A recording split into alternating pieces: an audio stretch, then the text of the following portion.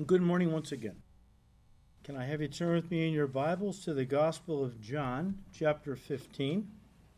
If you're new with us this morning, welcome. It's good to see you. We are working our way through John's Gospel here at Calvary on Sunday morning. And as I just said, we are currently in chapter 15, just about 12 hours, less than 12 hours from the cross.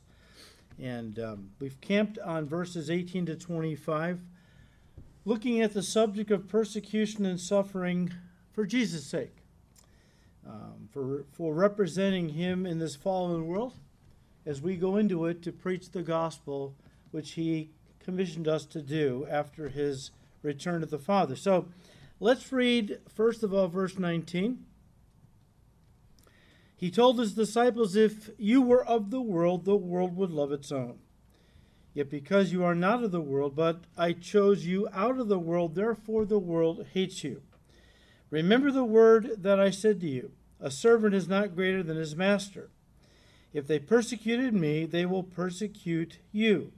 If they kept my word, they will keep yours also." Verse 25. "But this happened that the word might be fulfilled which is written in their law, they hated me without a cause." Now, as we said last time, suffering for Jesus' sake is something very few Christians in America know much, if anything, about.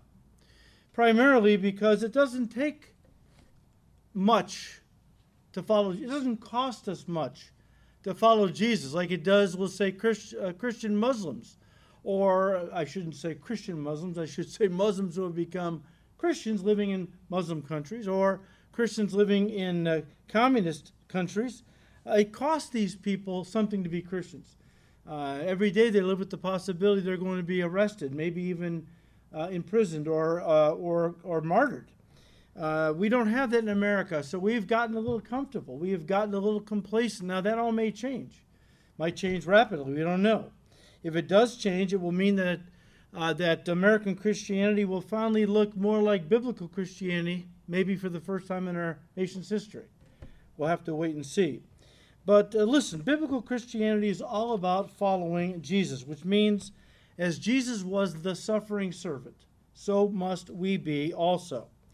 Now, last week we ended our study by saying that suffering in the Christian life can take several different forms. But the bottom line is that suffering is part and parcel with the Christian life. It's part and parcel of the Christian life. It's a given, all right? In fact, it's so much a part of the Christian life that to try to separate it from Christianity, separate suffering from Christianity would be like trying to separate the cross from Christianity, which would in effect destroy the Christian faith altogether. It would be like saying you could separate Christ from the cross and still have a Christian faith. That's impossible, because the Christian faith is built on atonement, which means the payment for sins leading to the forgiveness of sins. Without atonement, without payment for sin, nobody could get saved. The whole gospel we have embraced and we share is based on penal substitution. That another was beaten, another was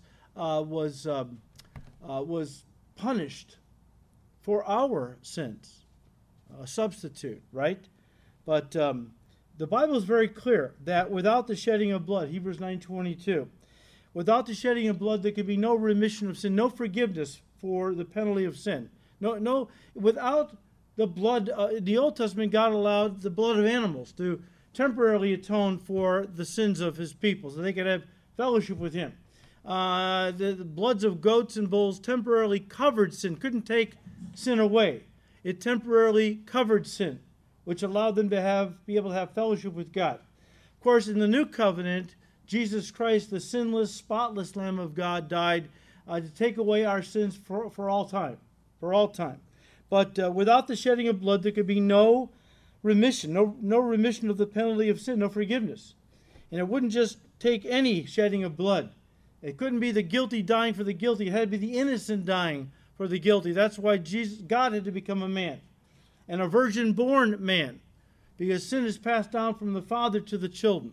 In Adam all died, not in Eve. And so our Father had to be, Jesus' Father had to be God the Father, because in so bypassing an earthly father, he was able to be born without sin. He grew up and lived a sinless life. He was the sinless, spotless lamb that could be sacrificed to take away our sin. Peter tells us that we weren't redeemed. This is the cost of paying for our sins and buying us out of slavery and so on. We weren't redeemed with things like gold or silver, but with the precious blood of Jesus Christ, a lamb without spot and without blemish. He was perfect, okay? Guys, there can be no Christian faith without the cross, which means there can be no Christian faith without suffering. Jesus said this in Luke 14, verse 27, where he said, look, whoever does not bear his cross and come after me cannot be my disciple. What was implied, of course, in saying that was the suffering that went along with the cross. There is no such thing as a crossless Christianity, any more than there is such a thing as a Christless Christianity. But if you embrace Christianity, there's a cross in it. That's why Jesus said to count the cost before you decide to be one of my disciples. There's a cross involved in following me. Self-denial, self-sacrifice, dying to your own wants, desires, and goals, and becoming a servant of mine to live for my kingdom and so on. Now, please don't misunderstand me. When I talk about our suffering and how as Christians, we are disciples of Christ, which means we need to take up the cross and suffer along with Jesus and how he suffered. I am not saying, please don't misunderstand me, I'm not saying that the suffering we endure as Christians helps to atone for our sins. I am not saying that. There are some faith systems that teach that. You know that I was raised in the Roman Catholic Church, which believes and teaches that Jesus' suffering on the cross plus our sufferings in life working together atones for our sins. In Roman Catholic theology, purgatory is the place Catholics go if they have not suffered hard enough or long enough, or have not done sufficient amount of good works while on the earth, going to Mass, keeping the sacraments, lighting candles, praying the rosary. In Roman Catholic theology, if a Catholic has not suffered long enough, hard enough, and has not done enough good works on the earth, they go to purgatory after they die, which purges them of their remaining sins so that they can enter into heaven. That's Catholic theology. I was a Catholic for many years. I believed that until I started reading the Bible. The truth will set you free, right? That, folks, is a heresy, not the Bible, of course. The doctrine that, we have to atone for our sins along with Jesus. That is heretical. It's blasphemous. Why? Because it's a denial of the completed work of Christ on Calvary's cross to atone for our sins. I mean, there's so many verses we could look at. I'll give just a few. Hebrews 10, verse 10, we have been sanctified, we have been saved through the offering of the body of Jesus Christ once for all people, for all time. Jesus didn't have to keep dying on the cross, all right? He died once for all people, for all time.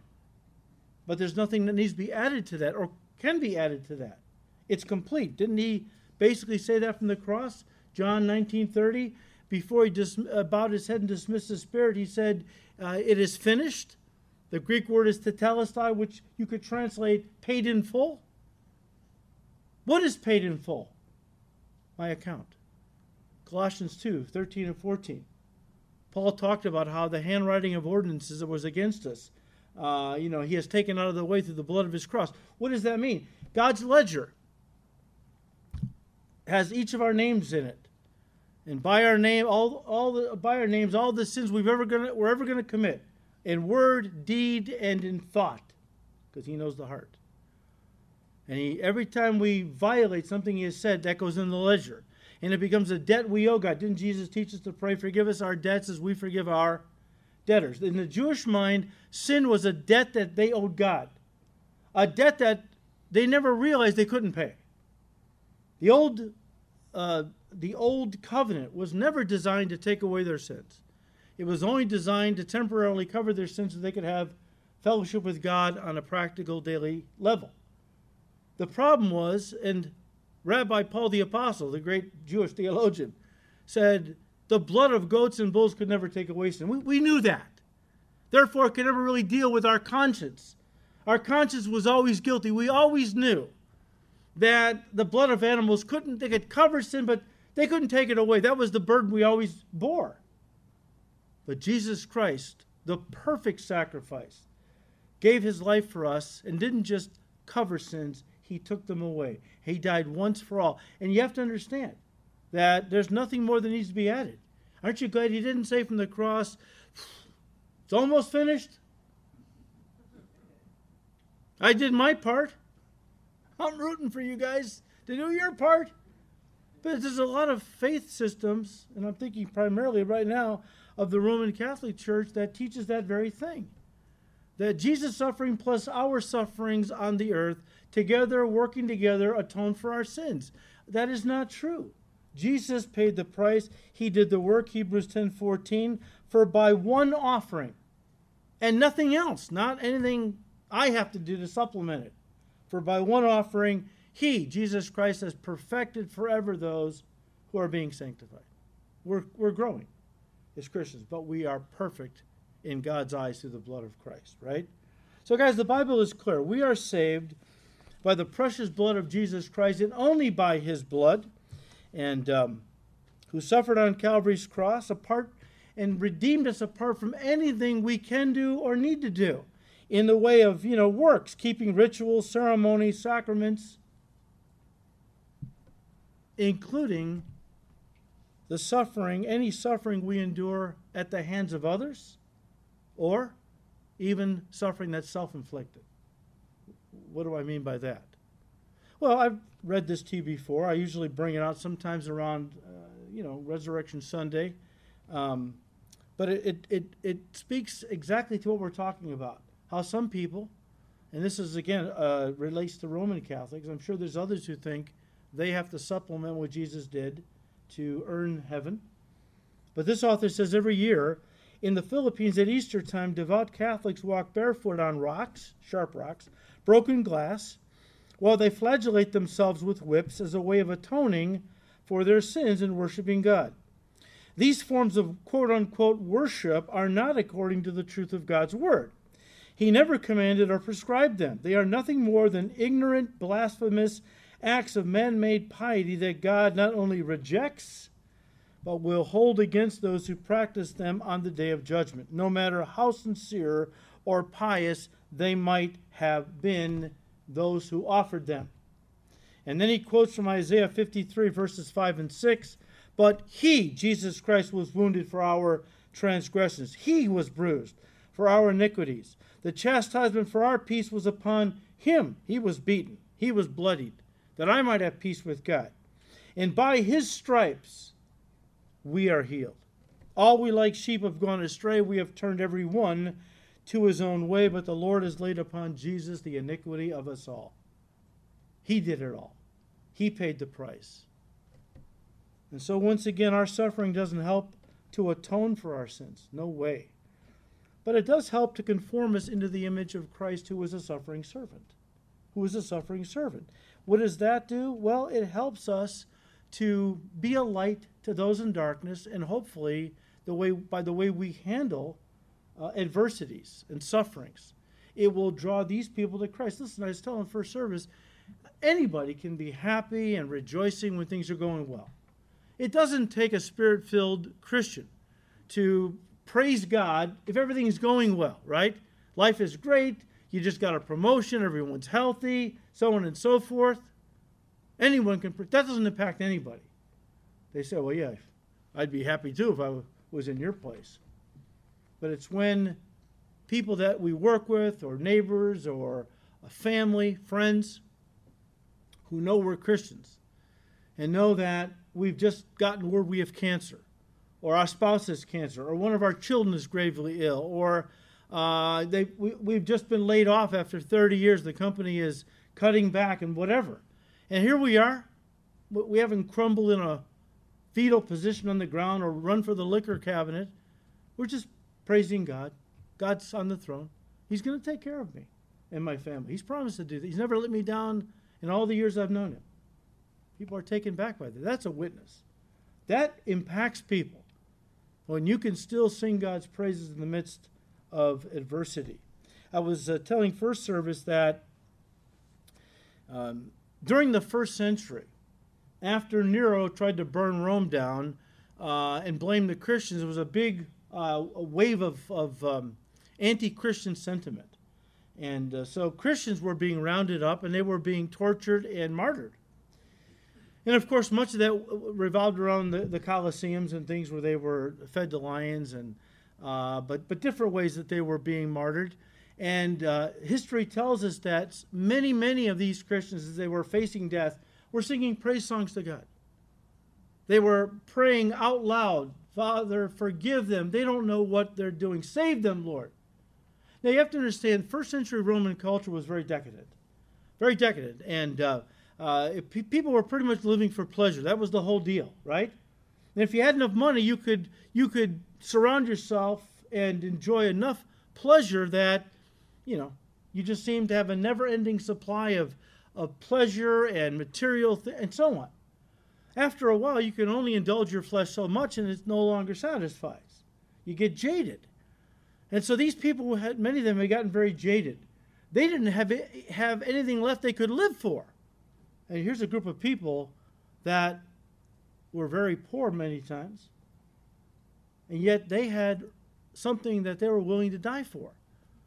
And as they were suffering before they were martyred and singing praises to God, it brought thousands and thousands and thousands of people to Christ during the first 3 centuries of the church's existence. All because of the way Christians faced death, suffered, but praised God, and prayed for their enemies. As I said, many Christians in America are ignorant to what the Bible really has to say on the subject of suffering for Christ. Why is that? Well, there's 2 basic reasons. First of all, many American Christians don't think that suffering is relevant to them, to their lives. That's belongs to, suffering really is all about Christians living in other countries around the world, but not here in America. We're a Christian country, okay? And as such, we have freedom of religion, and persecution, therefore, is really not something that they feel is relevant to their lives. So, if it's not, I've heard people say, I don't really get into the Bible that much as a Christian. I don't really feel the need to get real deep in. I'm not going to be a pastor or a missionary, so what's the point? The point is that you get to know God, okay? But there's that mindset that, if it doesn't pertain to me, I'm just not going to take it seriously. So that's the first reason. Second reason is that there are many Christians in America that when they read passages in the Bible that talk about Christian suffering, they get very uncomfortable, they get scared, and they just skip over those verses because they don't want to deal with it. It frightens them. And so they'd rather focus on verses that are more positive, quote unquote, and uplifting. Well, folks, there are whole churches that have built their ministries around keeping things positive and uplifting. They never talk about suffering. They never really preach the cross. The guy might wear a cross. He never really preaches the cross. And that's the problem. You have a lot of Christians in America that have grown up on a diet of, God's good, God's loving, and He wants you to have the best in life and prosper your business and own the nicest house in town and the best car, that kind of thing. You have a lot of Christians that have grown up with that mindset. And so that when adversity comes, they are not prepared to deal with it. There's a lot of, I don't know if they're all Christians, there's a lot of professing Christians in our country who are absolutely unprepared for suffering if it does come. I think most of us. We just haven't grown up with it. I don't think we're ready for it. It might be coming. It's good right now to begin to, get it in our heads. What would we do?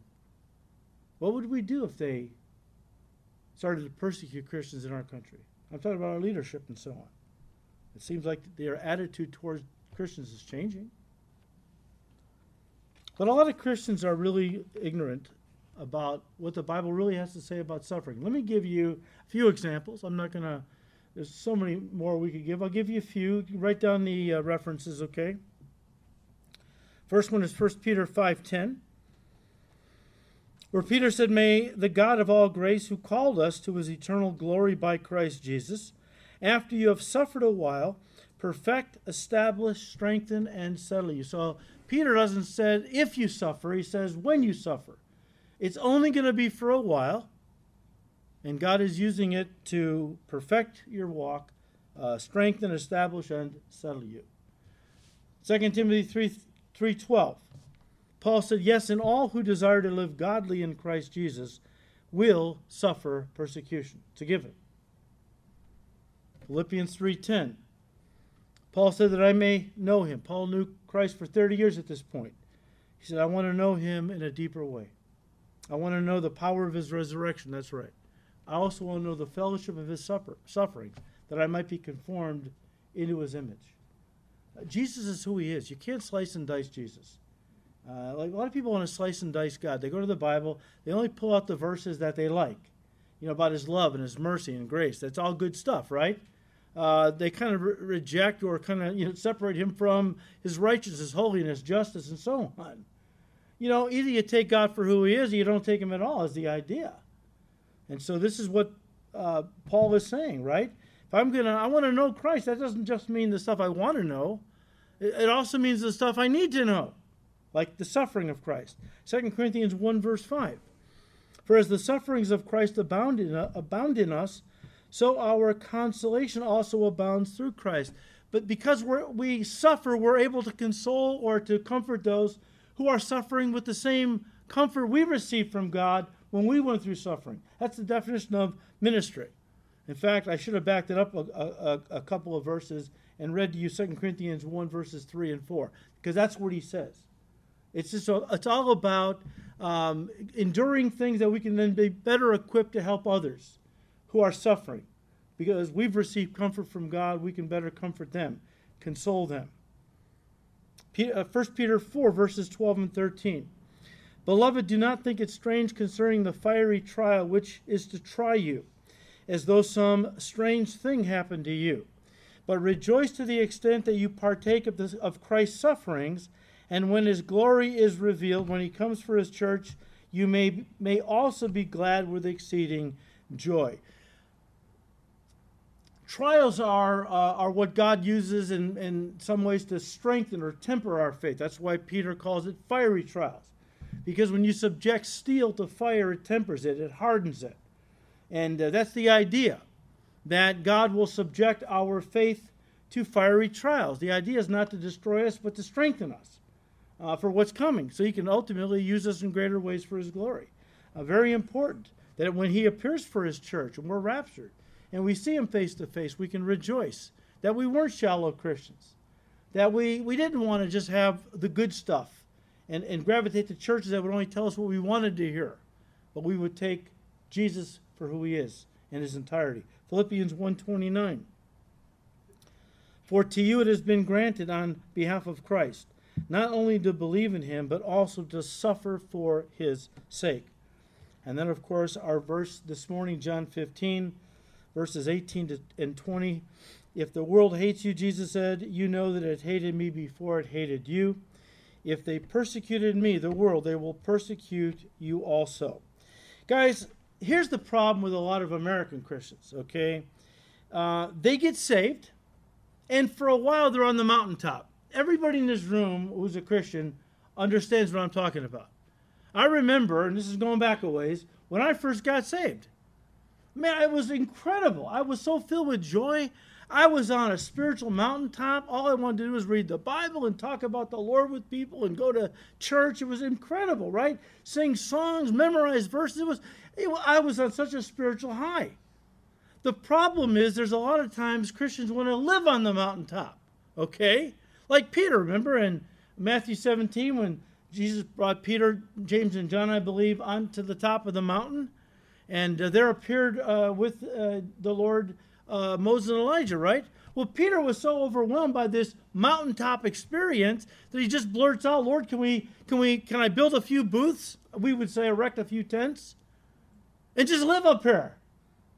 I get where he's coming from. Who wouldn't want to live on the mountaintop, right? Perpetually. Some Christians think that God should just airlift them from mountaintop to mountaintop. But you don't grow on the mountaintop. The mountaintop is a wonderful experience that after you've been suffering trials, God puts you on the mountaintop for a while, that you're just overwhelmed with his love, and wow, gives you a little rest and rejoices in you and him. We don't grow on the mountaintop, we grow in the valley. And so after the Lord allows us to enjoy the mountaintop experience, kind of a honeymoon in our relationship with him, at one point we have to follow him down, follow Jesus down into the valley of suffering. And since a lot of Christians have never been told that suffering is just a normal part of the Christian life, they think the mountaintop's the normal part, right? They, in their mind, because this is what their church is basically teaching them, they think the mountaintop is normal Christianity. I'm just going to live up here. Well, no, the Lord's not going to let us live on the mountaintop. He will lead us down into the valley, because that's where we grow. That's where we fight battles. When Jesus came down from the mountaintop, remember with Peter, James, and John, what was waiting for them down in the valley? Remember the demon-possessed boy? The father brought his demon-possessed son to the disciples who were waiting at the bottom of the mountain. And they couldn't do anything to cast the demon out of this kid. It was a real ferocious demon, so Jesus did it. The lesson, though, is you can enjoy the mountaintop for however long the Lord lets you stay up there, but you're going to come down into the valley, and there's demons waiting for you to attack you. There's warfare. You have to understand that. But a lot of Christians are not prepared. They have never been really taught this. And so they, when trials and adversity comes, they think God has let them down. He's broken some promise to them that they would never know hardship and pain and suffering. In fact, many Christians are troubled by the very idea that God would even allow his children to suffer in this life. They reason, how could a loving father even allow such a thing? Satan uses it to challenge their whole concept of God. And so I've seen over the years people walk away from the Lord because after they've been saved a while, God began to allow adversity to come. Why? To strengthen them and ultimately to use them. Because the only way we are going to be all that God wants us to be is to go through the fiery trials, which strengthen our faith and teach us how to persevere. But I've seen many walk away after rejoicing in the Lord for a while.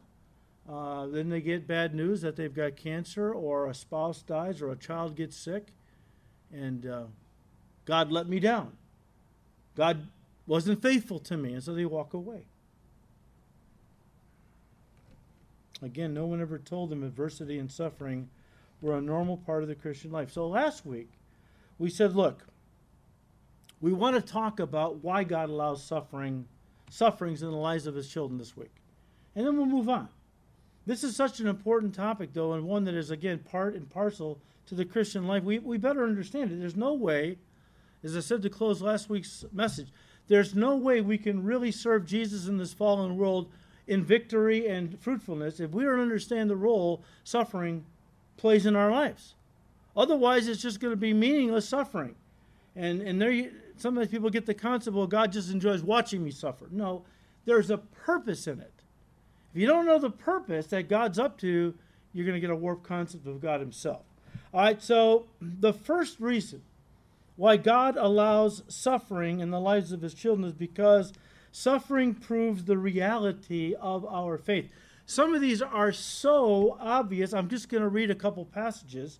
It doesn't even need to be commented on, okay?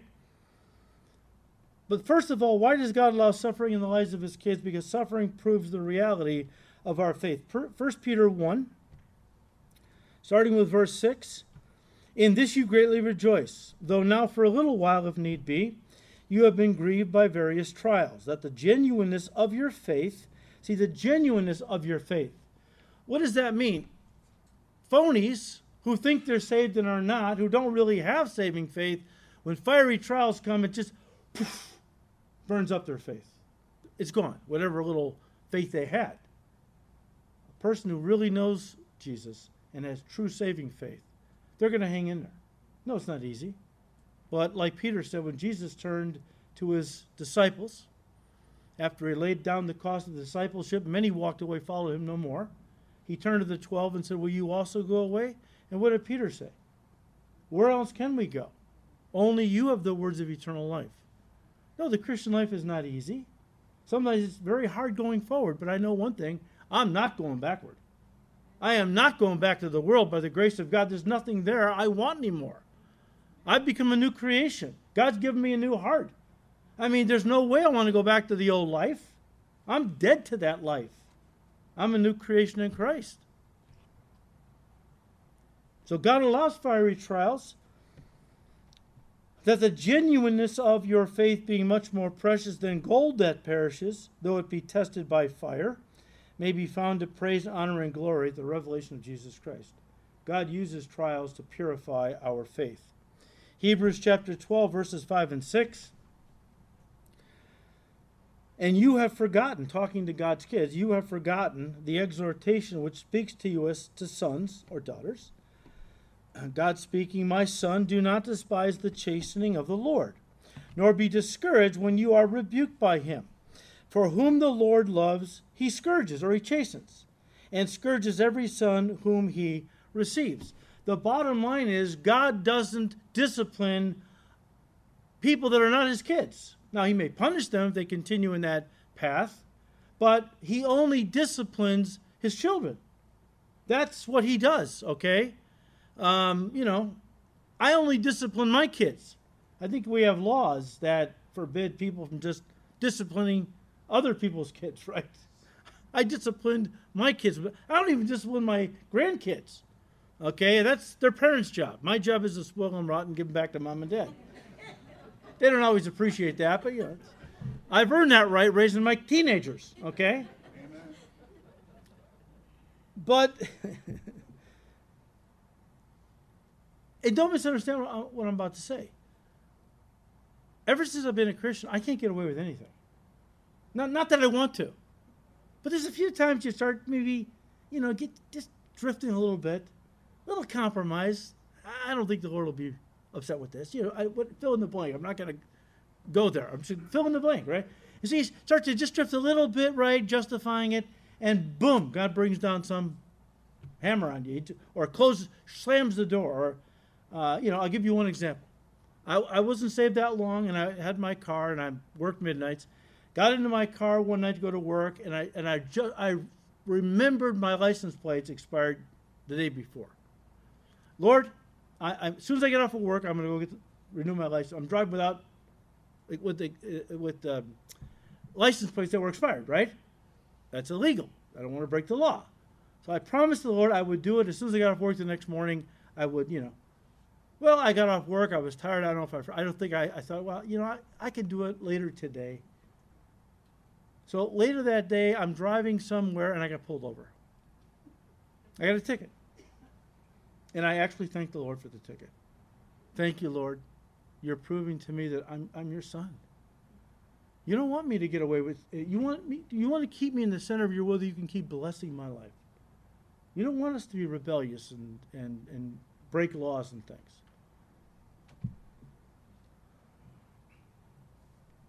But suffering proves the reality of our faith. A man by the name of Jonathan Cho, who was at one time president of Christ College in Taipei and director for the Chinese Church Research Center in Hong Kong, studied suffering in the context of the suffering church in China. Here's what he said. One can almost say that suffering for Christ in our country is a mark of discipleship. So in China and other countries, of course, when people get saved, they just know they're going to suffer. In fact, you can't even be a pastor in China unless you can prove you have suffered for the faith, that you were outspoken enough with the gospel, that you served the Lord openly to the point you incurred persecution. They're looking for that kind of a man to be a pastor. But this is it. You're going to become a Christian here, you're going to suffer. Know that going in. Count the cost. Martin Lloyd-Jones, tremendous man of God with the Lord now, great commentator.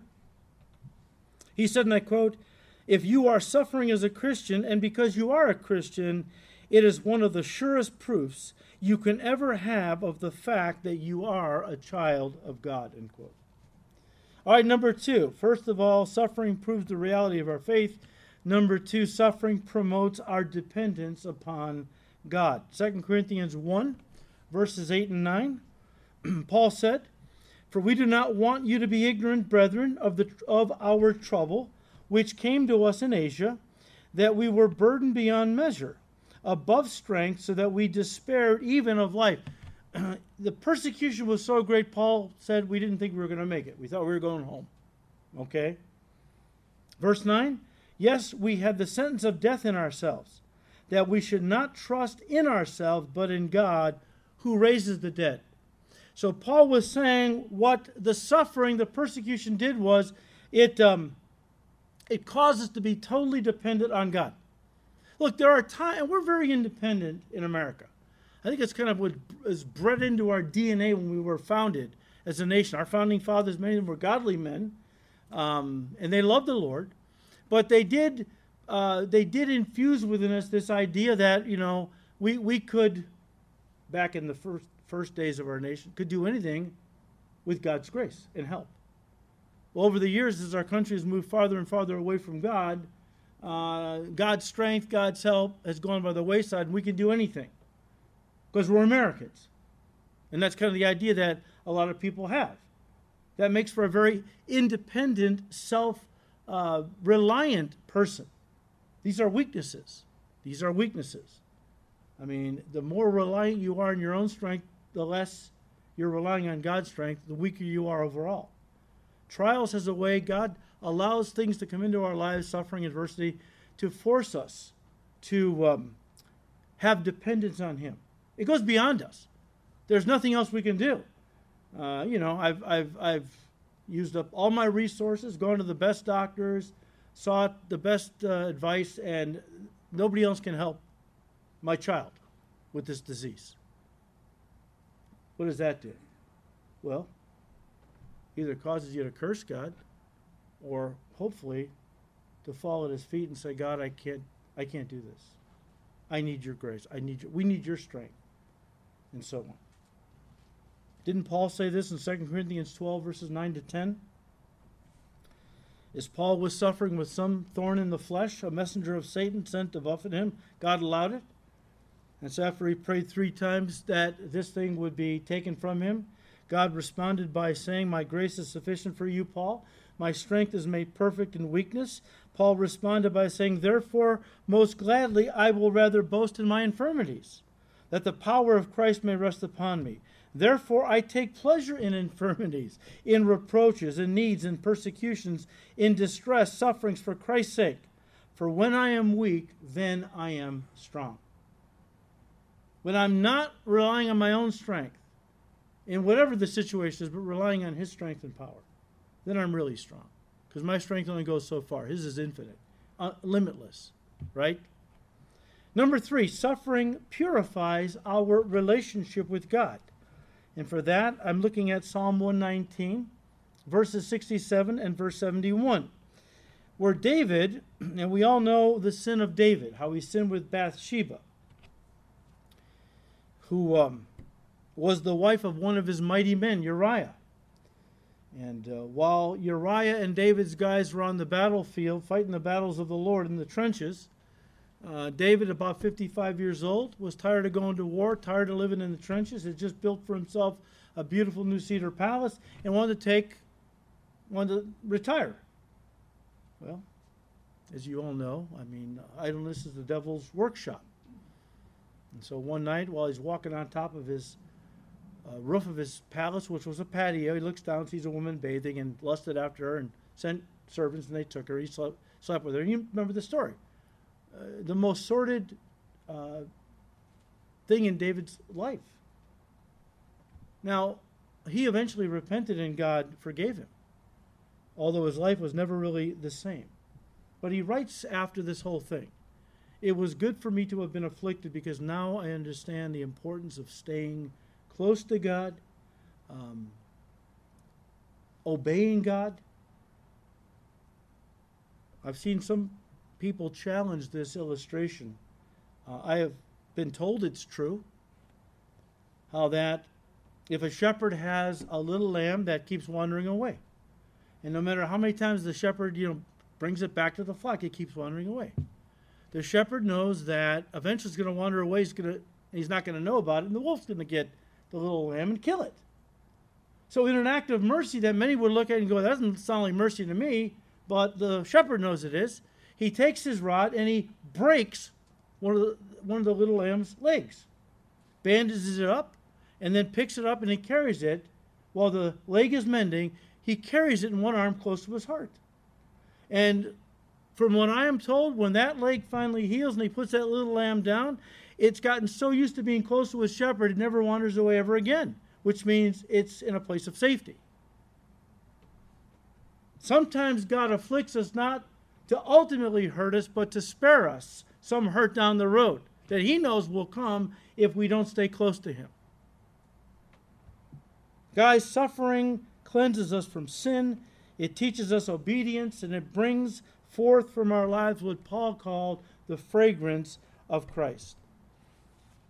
I heard one author share a story. I'll read it to you.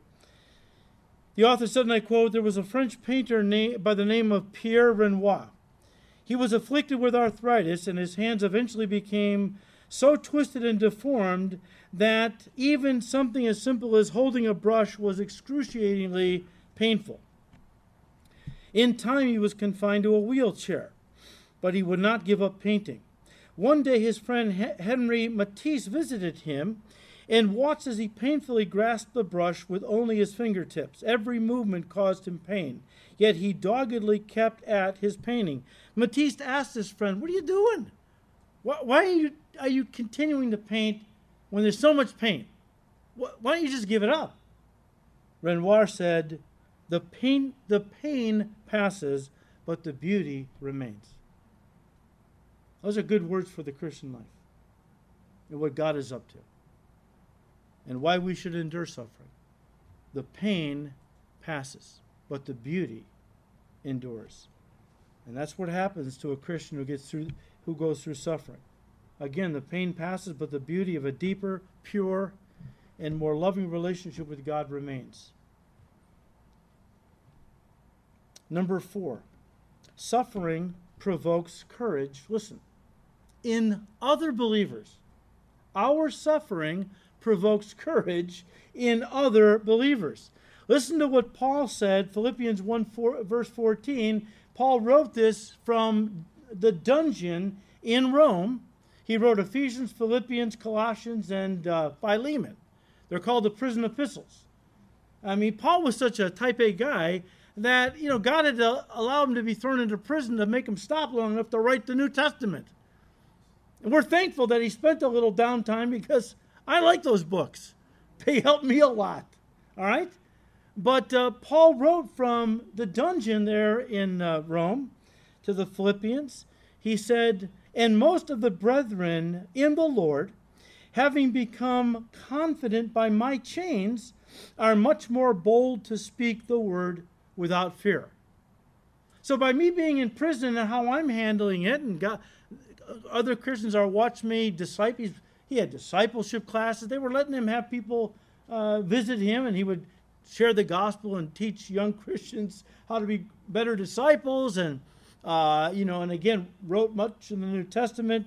But Paul says a lot of other Christians are looking at my suffering, and they're becoming more bold in their walk to be, more open in their witness for Christ, and so on.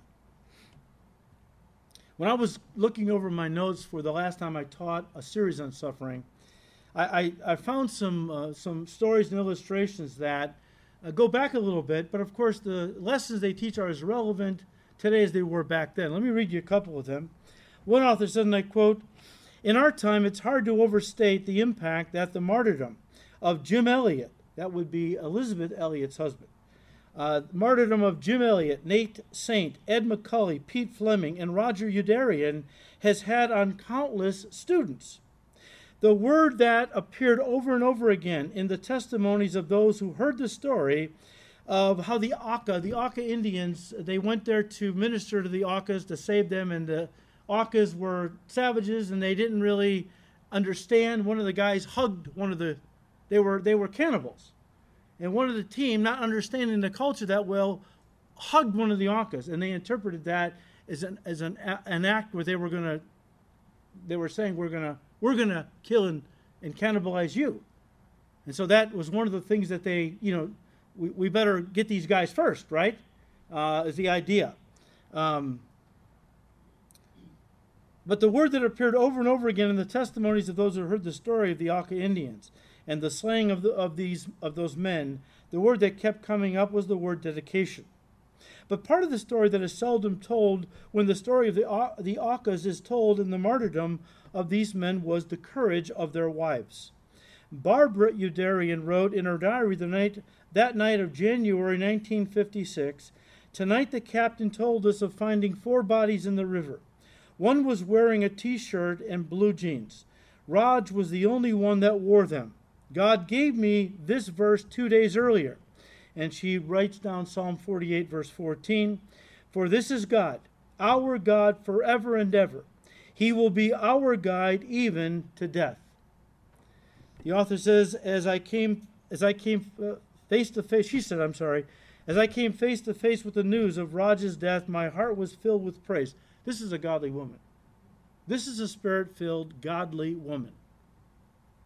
When I heard of my husband's death, my heart was filled with praise. He, my husband, was worthy of his homegoing. Help me, Lord, to be both mommy and daddy. Wow. Not, curse you, God. How could you do this to us? Wow.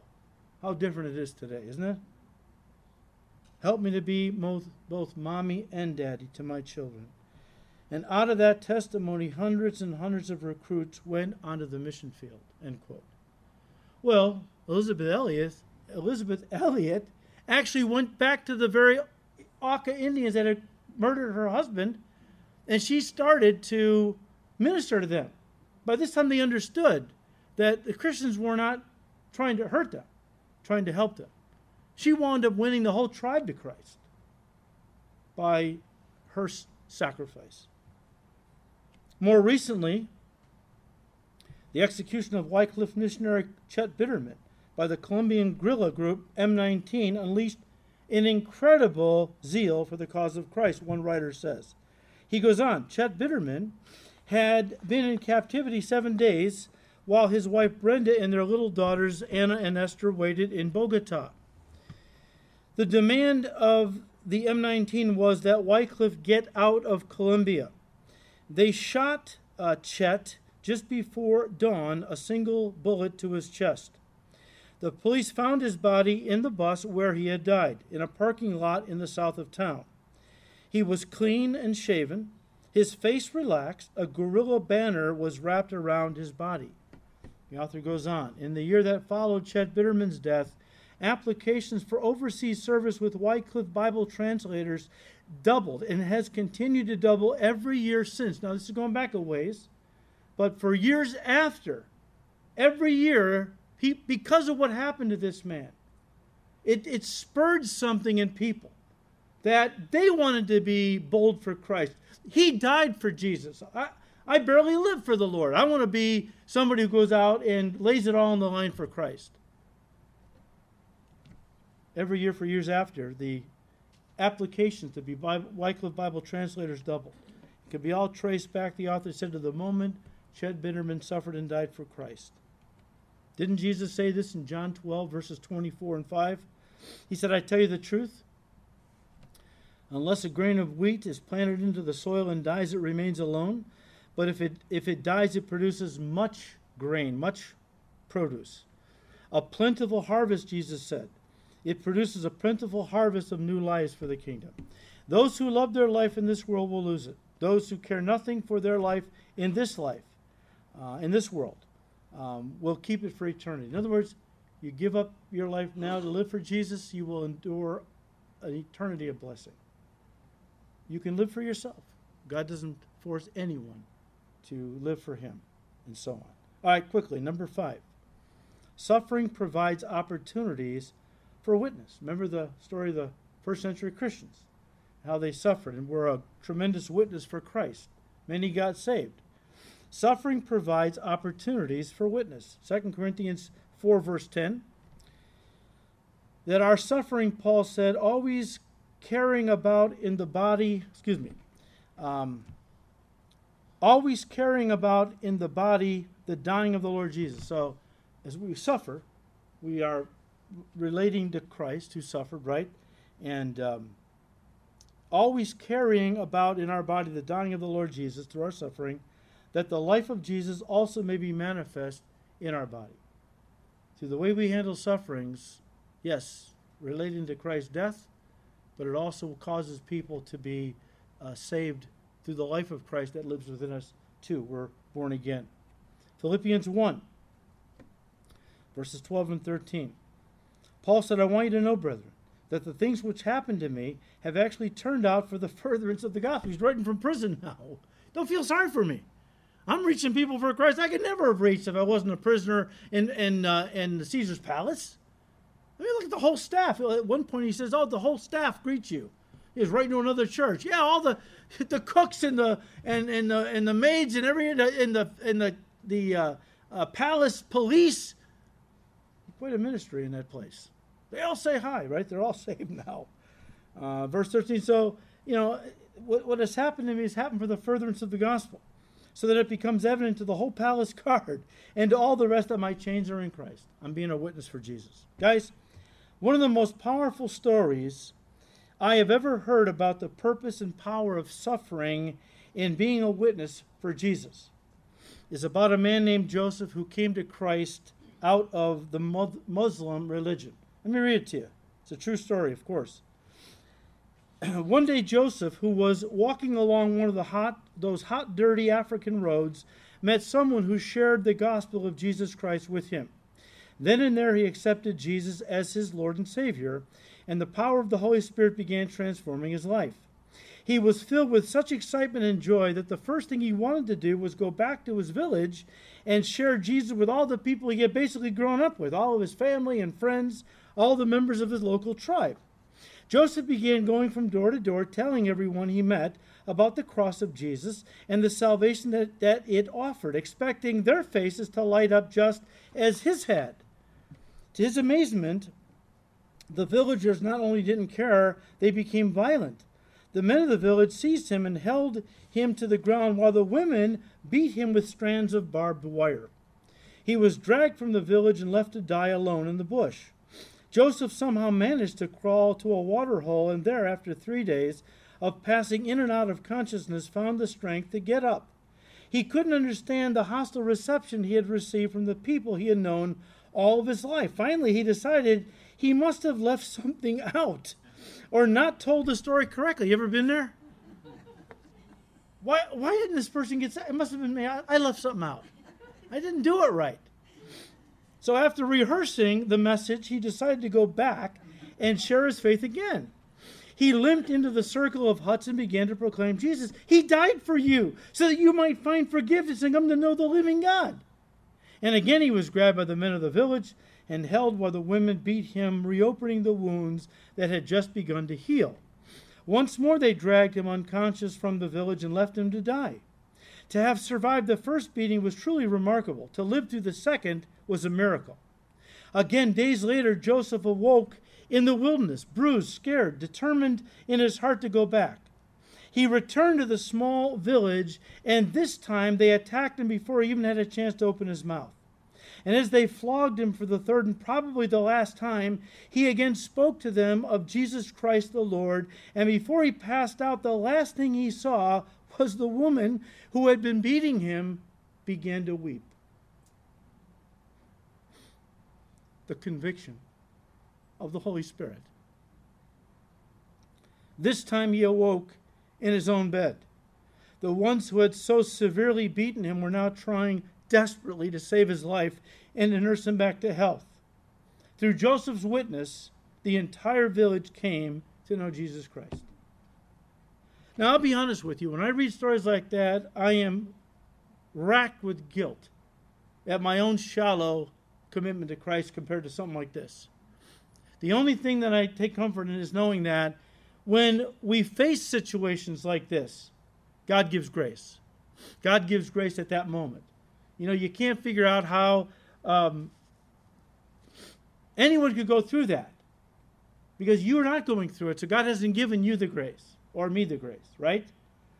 But I've asked myself, how much pain and suffering am I willing to bear? Are any of us willing to bear that others might come to know our Savior, Jesus Christ? It's a question we need to ask ourselves. And then finally, guys, suffering prepares us to reign with Jesus. Suffering prepares us to reign with Jesus. Romans 8, verse 17.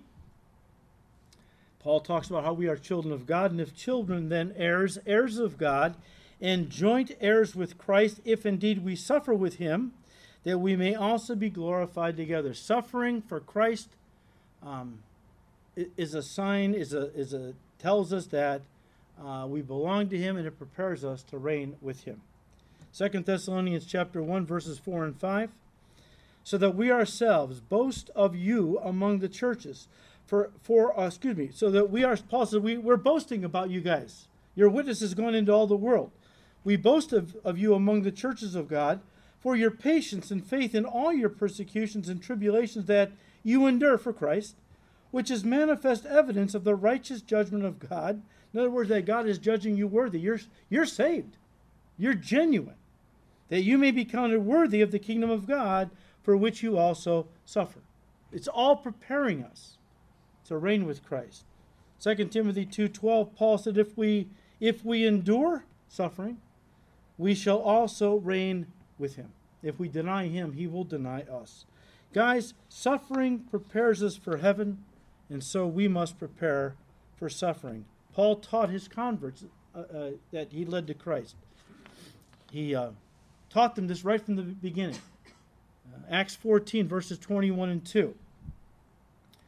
And when they had preached the gospel, Paul and his team had preached the gospel to that city and made many disciples. They returned to Lystra, Iconium, and Antioch, strengthening the souls of the disciples, exhorting them to continue in the faith, and saying, we must through many tribulations enter the kingdom of God. Those people who are living a country club Christian life, you need to examine yourself. Do you really know Jesus? And if you know him, what kind of life are you living that there's no persecution coming your way? Let me close with a final story, all right? Many of you have heard of the name Richard Wurmbrand, okay? One author says, and I'm quoting, one Christian author relates how Richard Wurmbrand endured 14 years of imprisonment and torture for Christ in his homeland of Romania between 1948 and 1964. He had led a secret underground ministry when the communists seized Romania and tried to control the church for their own purposes. Wurmbrand, like the Apostle Peter, stresses the tremendous need to get spiritually ready to suffer. Now was the time, not when it happens. Listen to what he said. What shall we do about these tortures? Will we be able to bear them? If I do not bear them, I put in prison another 50 or 60 men whom I know, because that is what the communists wish from me, to betray those around me. So if I don't endure the suffering, the torture, and I give up the names of many other Christians, they're going to arrest them, torture them to find out more Christians. And this is what I faced, he said. And we all need to ask, are we ready to face something like that? And here comes the great need for the role of preparation beforehand. He wrote, it will be too difficult to prepare yourself for when the communists have put you in prison. I remember my last confirmation class before I left Romania. I took a group of 10 to 15 boys and girls. These are not, these are probably 12, 13-year-old kids. I took a group of 10 to 15-year-old boys and girls on a Sunday morning, not to church, but to the zoo. The zoo? And I brought them before the cage of lions. I told them, your forefathers were thrown before such wild beasts for their faith. Know that you will also have to suffer. You will not be thrown before lions, but you will have to do with men who would be much worse than lions. Decide here and now if you wish to pledge allegiance to Christ. These kids all had tears running down their cheeks. And they all said, yes, we will commit our lives to Christ. Good heavens, if we took our kids to the zoo, stood them before lions and told them this, they would call the police on us. And we wouldn't do that. But maybe you should. Maybe you should. That's radical. That's what I'm talking about. We don't live radical Christianity in America. I mean, we might soon. But the idea is that we're too comfortable. We're too sophisticated in our Christian walk. We need to get radical. We need to tell the next generation about what it means to really follow Christ. May God give us all the grace to endure. Whatever's coming. And I don't know what's coming. I pray revival's coming. I don't know. Whatever is coming, testing, tribulation, suffering, whatever comes our way for Jesus' sake, may God give us grace to endure it, even to embrace it, and praise Him even in the midst of it. That by His grace and strength we might endure and glorify God and win our enemies to Jesus, because they're not our enemies. They are our enemies. They're not our enemies. We are their enemies. They've been taken captive by the devil to do His will. I'm not going to look at these people, whoever persecutes us, as being my enemies. But may God use whatever we go through as a means to bring others to Christ. And I'll end with the words of Peter, who said, talking about Jesus when He suffered, who when He was reviled did not revile in return. When He suffered, He did not threaten, but committed Himself to Him who judges all things righteously. Vengeance is mine, I will repay, says the Lord. When somebody persecutes and treats us badly, it's not up to us to get even. It's up to us to pray for them. May God give us the love and grace to do that. Father, we thank You for Your word. We thank You that, Lord, You don't sugarcoat things. You lay it out. You don't soft pedal it, walk around it. You bring it to us head on. That those who desire to live godly lives in You will suffer persecution. This is what it means to be a Christian. And so, Lord, give us grace in whatever is coming our way in the way of suffering and persecution, that we prepare mentally right now, that we get in Your presence, and we ask for grace now to endure whatever's on its way. We don't know what is on its way, but we pray for revival. But Lord, if a time of suffering is going to be unleashed against Your people in America, give us grace to handle it with Your strength, Your grace, and to pray for those who are mistreating us. We thank You, Lord. We ask You to keep blessing these studies in Your word. We ask all this in Jesus' name. Amen.